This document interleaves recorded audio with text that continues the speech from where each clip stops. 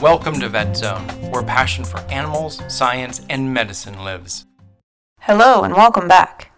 Congress enacted the Comprehensive Environmental Response, Compensation, and Liability Act, CERCLA, on December 11, 1980. Commonly referred to as Superfund, the Act created a tax on industry that was placed into a trust fund to be used to clean up abandoned or uncontrolled hazardous waste sites. The Act also provided federal authority to respond to releases or threatened releases of hazardous substances that can endanger public health or the environment. Lead, asbestos, dioxins, and radiation make up the top contaminants of concern.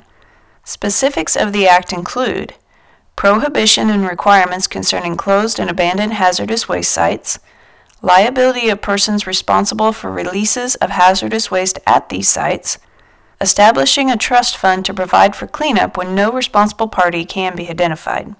CERCLA can respond to short-term removals to quickly address releases or threatened releases. Provisions are also in place for long-term remediations. Sites listed on the EPA's National Priorities List are addressed to permanently and significantly reduce the release of hazardous substances that are not immediately life-threatening. The National Priorities List, NPL, tracks locations that have been deemed Superfund sites.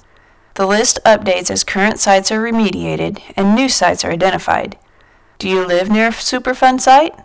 A map with all current Superfund sites is available on the EPA website.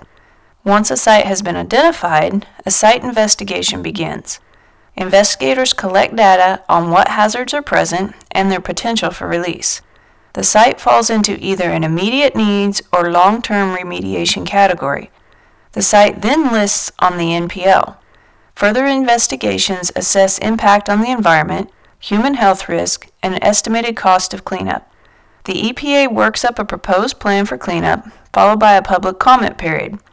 The Remedial Design, Remedial Action (RDRA) stage develops detailed plans based on engineering specifics for the site.